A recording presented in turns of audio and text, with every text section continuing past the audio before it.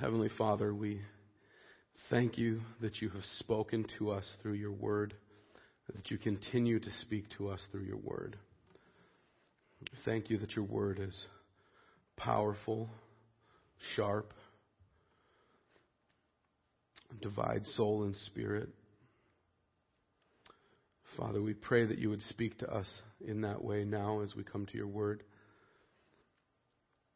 You'd make it clear what you're saying to us this morning, that whatever's in our hearts or minds this morning that may hinder us from hearing your word, that you would remove that or quell that. Help us to rest in you and trust you as we hear your word. Father, open our ears to hear, our eyes to see, and our hearts to receive what you have to say to us this morning. And all God's people said, amen.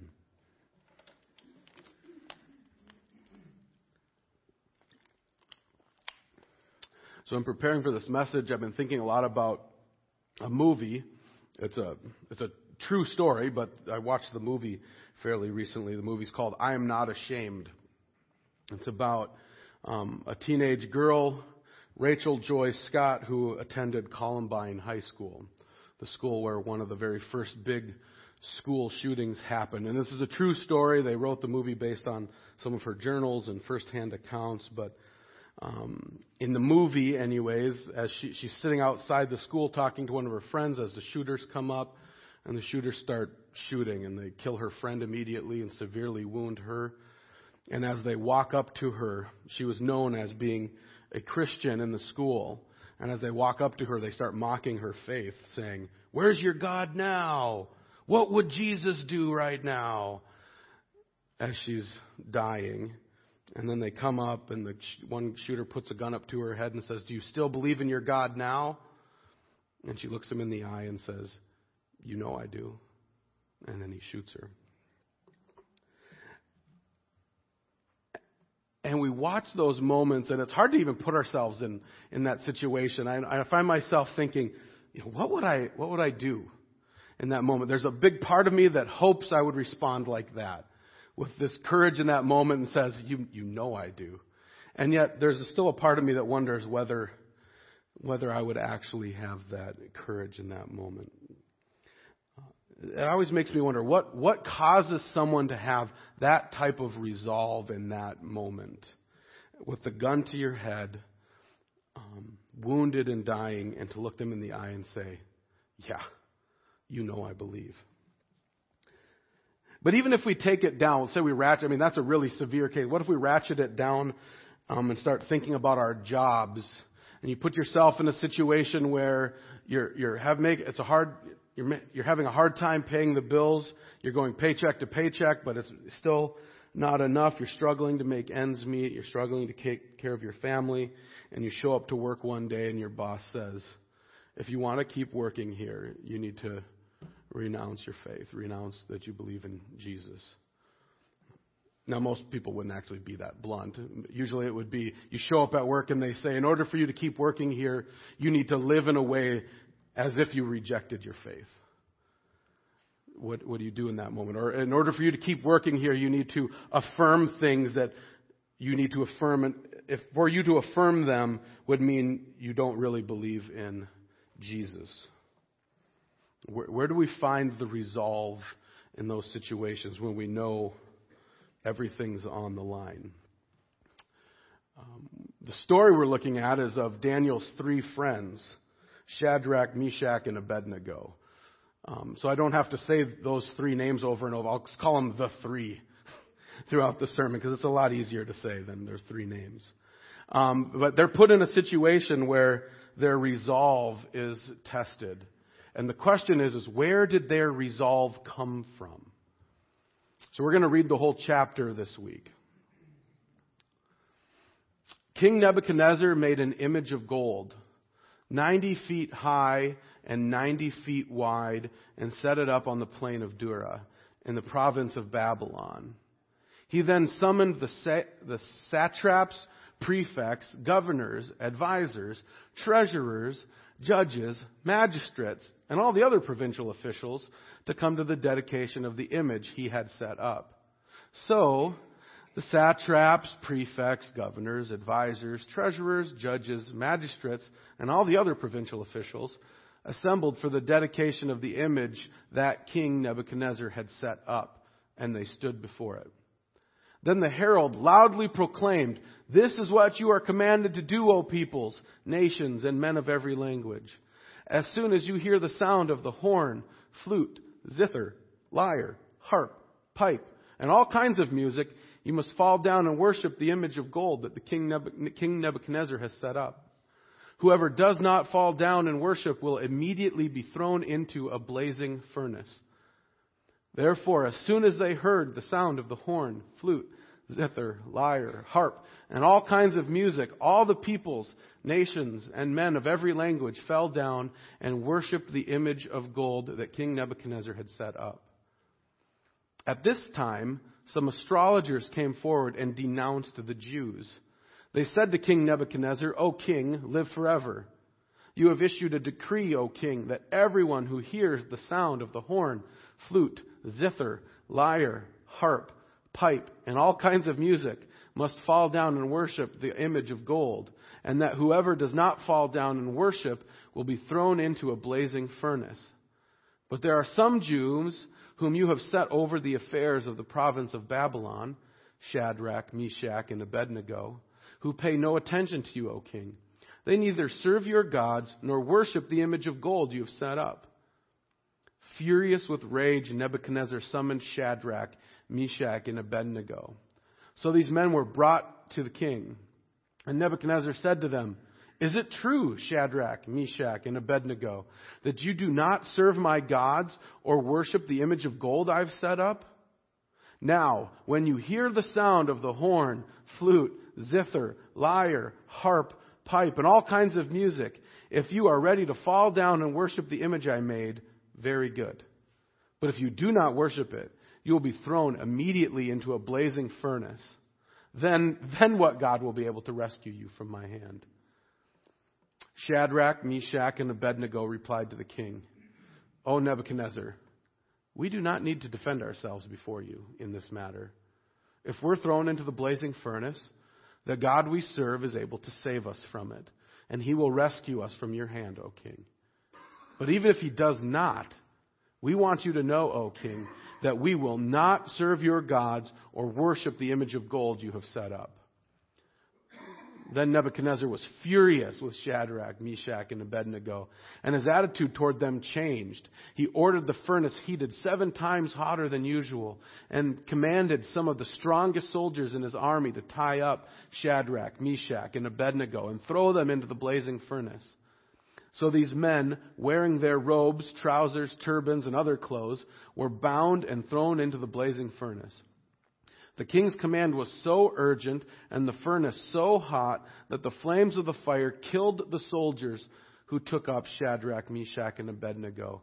And these 3 men, firmly tied, fell into the blazing furnace. Then King Nebuchadnezzar leaped to his feet in amazement and asked his advisors, "Weren't there 3 men that were tied up and thrown into the fire?" They replied, "Certainly, O king." He said, "Look, I see 4 men walking around in the fire, unbound and unharmed, and the 4th looks like a son of the gods." Nebuchadnezzar then approached the opening of the blazing furnace and shouted, "Shadrach, Meshach, and Abednego, servants of the Most High God, come out, come here." So Shadrach, Meshach, and Abednego came out of the fire, and the satraps, prefects, governors, and royal advisors crowded around them. They saw that the fire had not harmed their bodies, nor was a hair of their heads singed. Their robes were not scorched, and there was no smell of fire on them. Then Nebuchadnezzar said, "Praise be to the God of Shadrach, Meshach, and Abednego, who has sent his angel and rescued his servants. They trusted in him and defied the king's command and were willing to give up their lives rather than serve or worship any god except their own.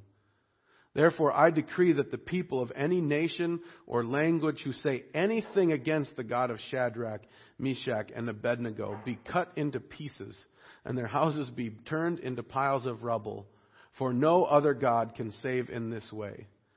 Then the king promoted Shadrach, Meshach, and Abednego in the province of Babylon. I just always laugh when Nebuchadnezzar is like, all right, this is the God, and anybody who doesn't worship him, we're going to cut him up into pieces. Man, you just don't get it. Eventually he gets it. God humbles him, and eventually he gets it, but it takes him a long time. But I want to make sure, and I mentioned this with the kids, don't miss the connection between chapter 3 of Daniel and chapter 2 of Daniel. Remember, last chapter, the whole thing was focused around this image, this dream that Nebuchadnezzar had of an image, of a statue that shook him to his core. And when Daniel interpreted it, he said, King Nebuchadnezzar, you're the head of gold. Now, just a few verses later, King Nebuchadnezzar is making his own image, and the whole thing is gold. Because he doesn't want to just be the head. He wants to be the whole enchilada. He said, I'm not happy with just being the head of gold. I'm the whole thing. I am a big deal.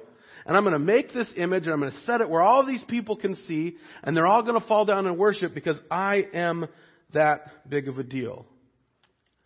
And again, it should have these... we should be remembering Genesis 11, where the Tower of Babel was built to make a name for themselves in opposition to God. And now in the same exact place, King Nebuchadnezzar is making a great, tall statue to make a name for himself and thumbing his nose at God. And then he takes this huge group of people and all these instruments and has them come in for this big ordeal to worship the statue. And you could, I don't know, maybe you could hear my voice, but it gets kind of tedious reading through this eventually. The author did that on purpose. He gives these long lists of the satraps and the governors and the prefects, and because he's mocking the whole deal.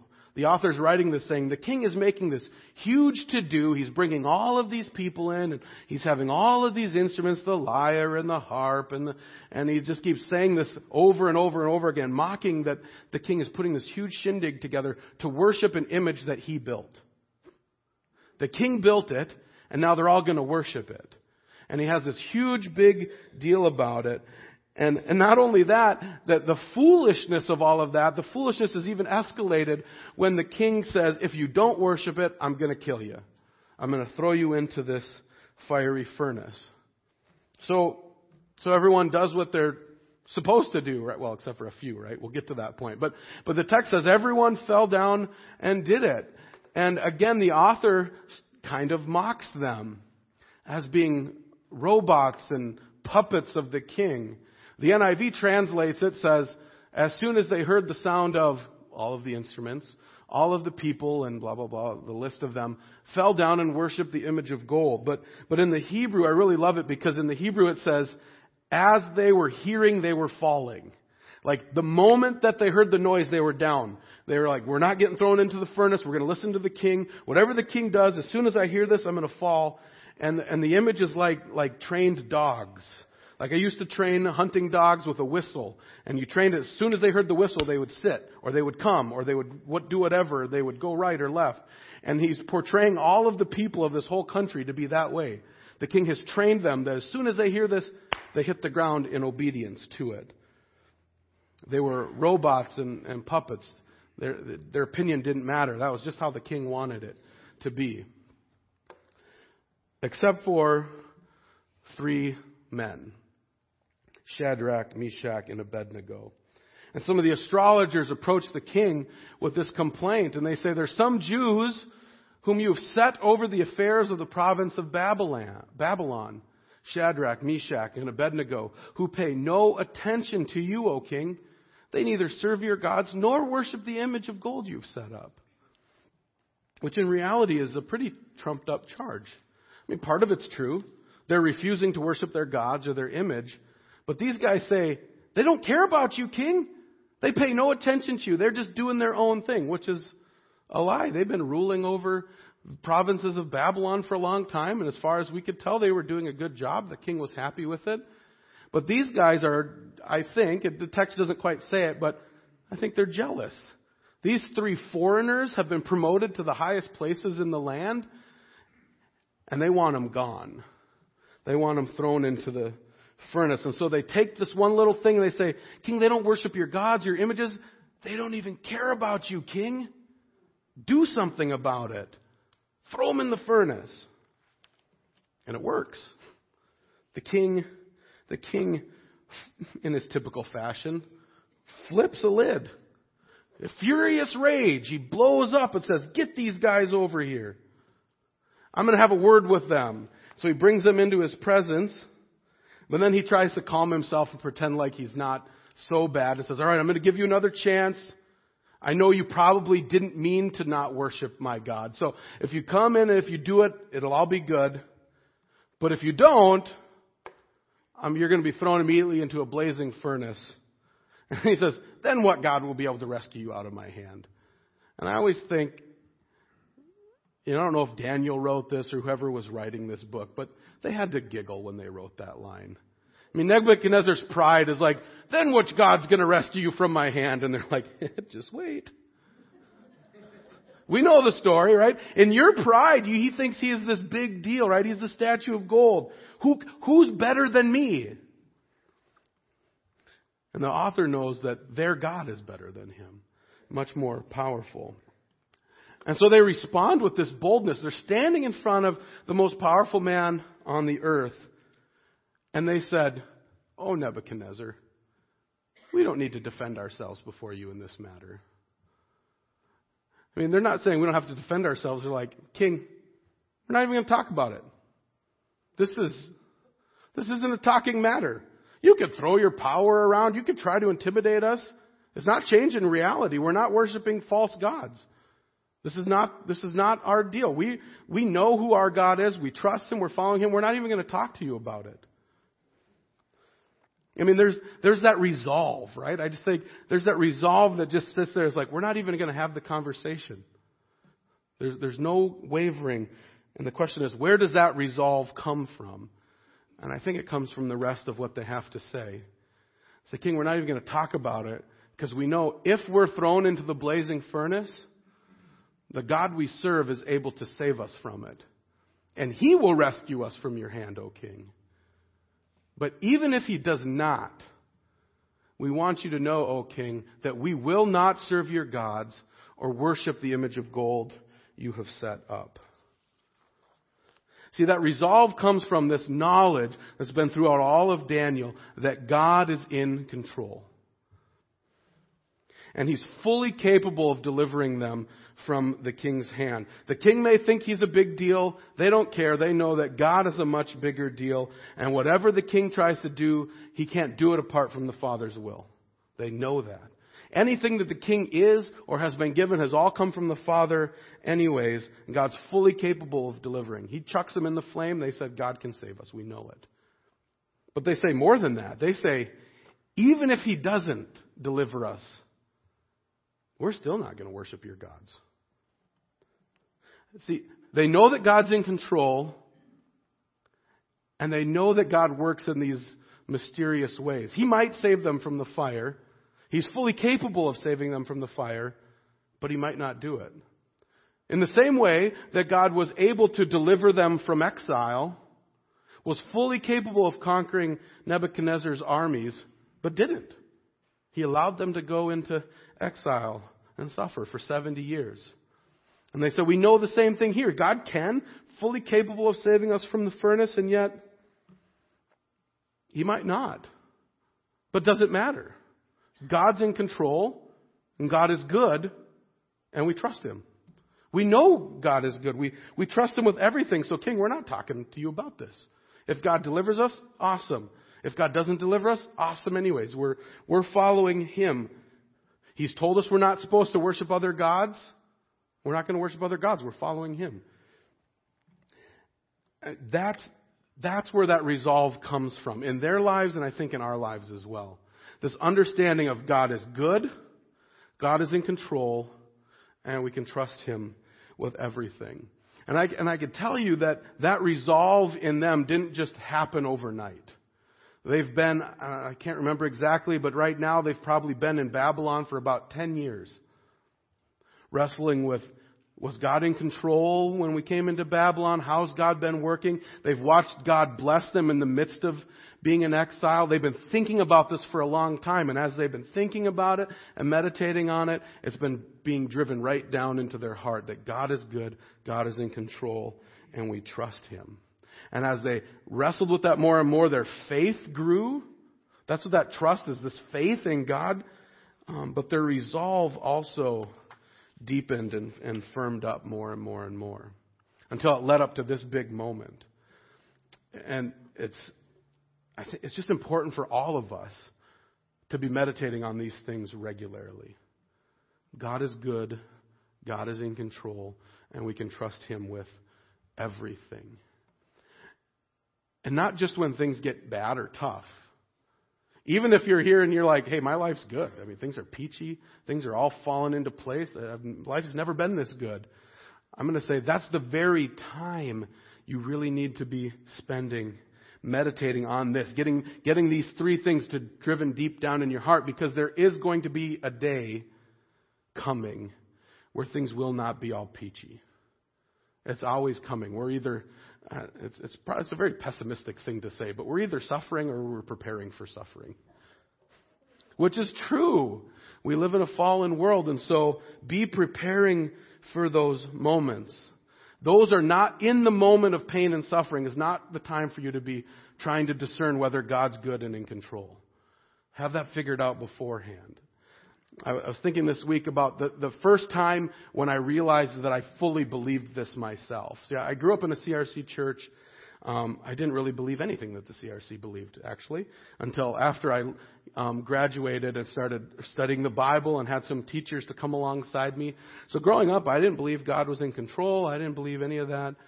And as I read the scriptures and had somebody teach me, I began to see that, and I spent a lot of time wrestling through it, trying to really understand how God worked in my life and how God worked in the world, and understanding how His goodness and His sovereignty is another word for Him being in control, how they work together. And as I wrestled with it and meditated on it, it really drove deep in my heart.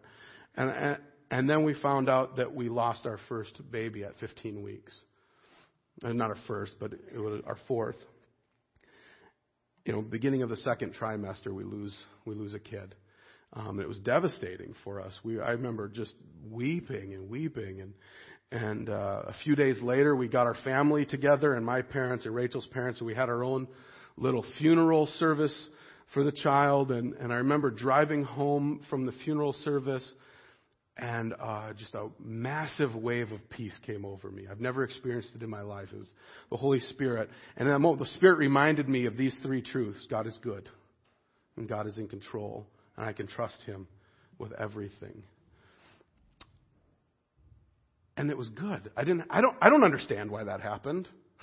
I don't understand why we lost a child. I don't understand how God could use it for our good. It doesn't matter. I don't have to understand. I trust God. He is good. He's in control. I trust Him. If I don't understand it, doesn't matter. And I'm so thankful that the Spirit had prepped me for that moment ahead of time. Because that was not the time for me to start wrestling with, is God in control or is God good? He had it figured out and had it implanted in my heart in that moment. So I'm encouraging you guys as well. Start meditating on it today. Now, this afternoon, go home. An easy way to do it is open up your catechism and go to the catechism answer we had today. And underneath it is a whole bunch of Bible verses. Read those Bible verses and spend time thinking about it. The next Lord's Day, it talks about God's providence and how He's in control and provides for us. And a whole bunch of Bible verses. Read those Bible verses and meditate on it.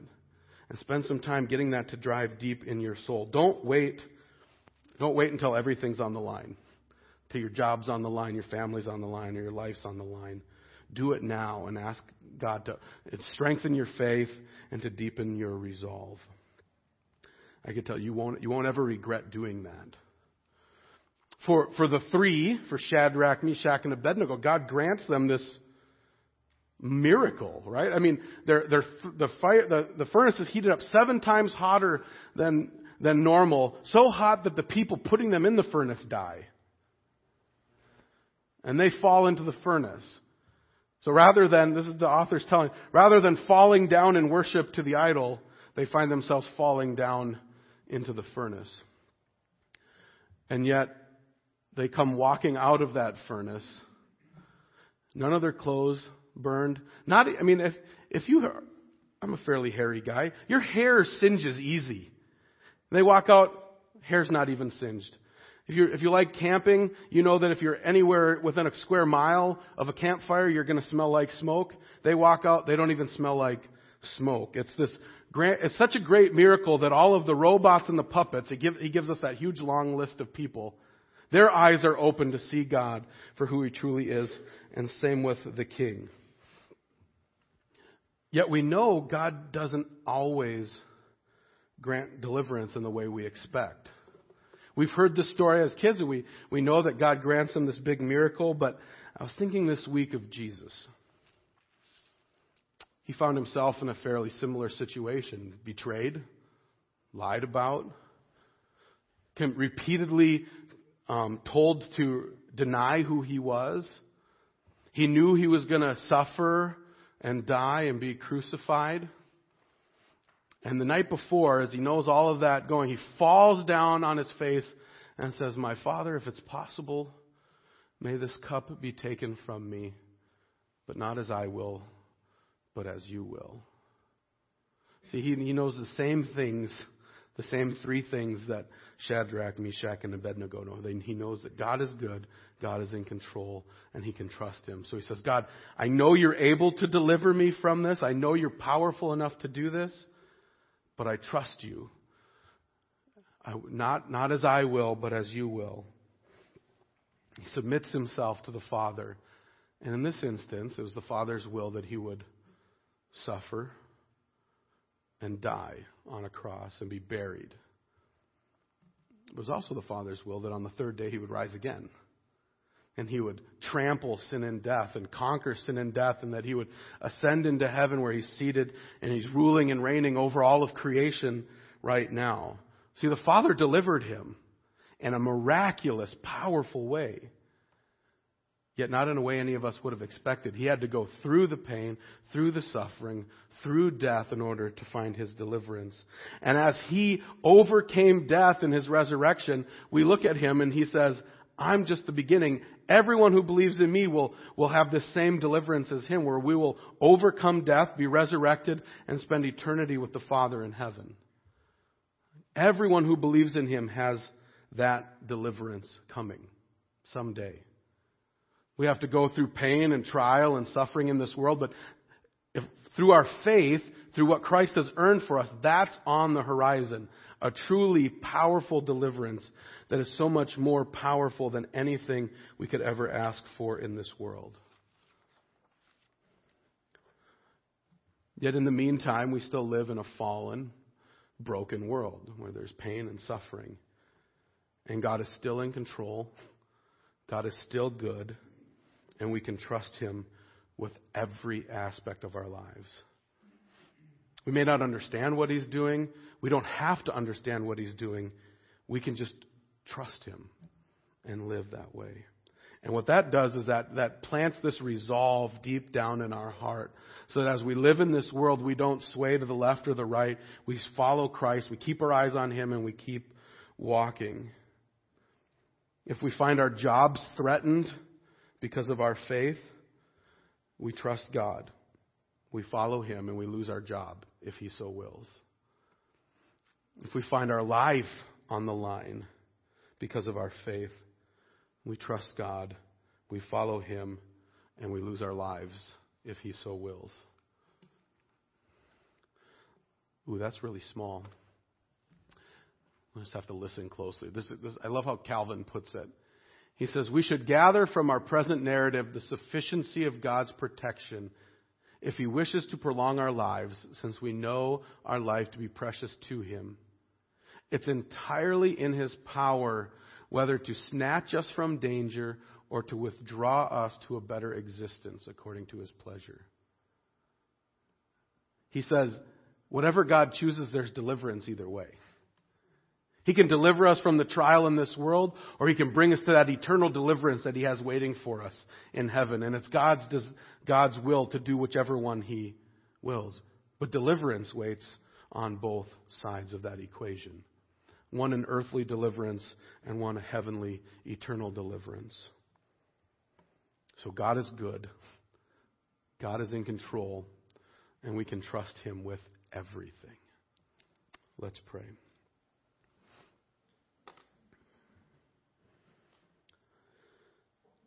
Lord, what assurance and comfort it is to know that You are ruling and reigning over this world, and that You're our Father who cares for us. Lord, help us to rest in those truths. Help us not to take them for granted. Help us not to try to put ourselves in a position of God where we think we're in control, but to rest in You. Father, help drive those truths deep down in our hearts and souls and minds. For those of us who are in the midst of trial and suffering, Lord, firm those truths up and give us peace and resolve in those moments to follow You. Lord, we want to see You glorified in this world. We do trust You. Help our unbelief. In Your name we pray. Amen.